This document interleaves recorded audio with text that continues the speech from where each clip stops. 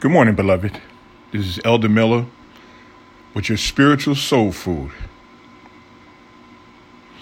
I'd like to talk just for a few minutes about faith. Historically, theologically, we've been told that faith is Hebrews 11:1. That faith is the evidence. Faith. Can I just suggest that faith, simply defined, is trusting in God? It's a sad state of affairs that we'll have faith in so many different things, but our faith, our trust in God is so faulty.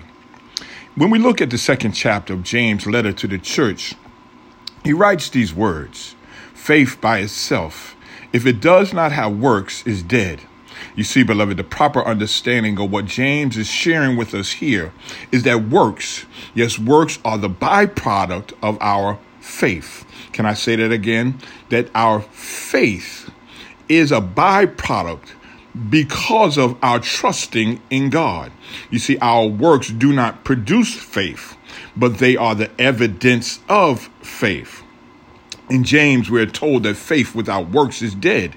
It does not mean that works will result in faith, but that good works, according to God's will and word, will attest to the fact that our faith is real. It will prove our faith. That's why, beloved, you see, that's what I'm saying. Hebrews 11:1 is the demonstration. It is the illustration and not the definition. Oh, it's easy to talk. It's easy to talk about our faith and say that we have it, but can you walk it out? In other words, it's easy. It's easy. We do it every day. We'll see a chair, have no idea of its rating, its capacity, and we'll sit right down in it. That's faith. That's trusting in something that's man-made, something that we have no idea of its construction. But we know all about God. He's given us 66 books of revelation. 66 books of history and attestation as to who he is, what he can do, and what he has done. Oh, beloved, yes, you know you can trust God.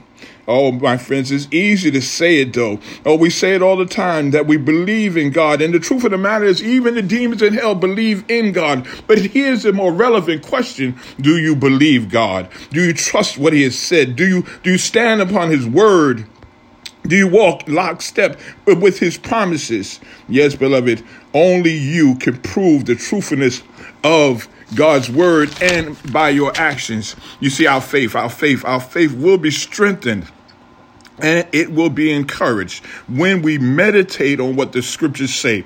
What are you saying, Elder? I'm saying that if you will put the promises, if you put his word in your heart, meditate it both night and day, then you will become evidence of your faith. You will walk and talk trusting God because it will be the understanding of your mind. Remember, the Bible tells us to lean not to thy own understanding. Understanding be the relevant points, the understanding that you stand under.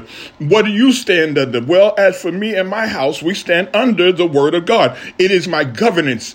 It is my presupposition. It is everything that I do or say is based upon God's word. Yes, beloved, the scriptures say about God, and we must stand upon that which we know. We must compare it with the way that we work in our own lives. Yes, beloved, he is a God who answers prayer.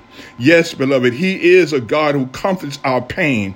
Yes, beloved, he is a God who provides all of our needs according to his riches and glory.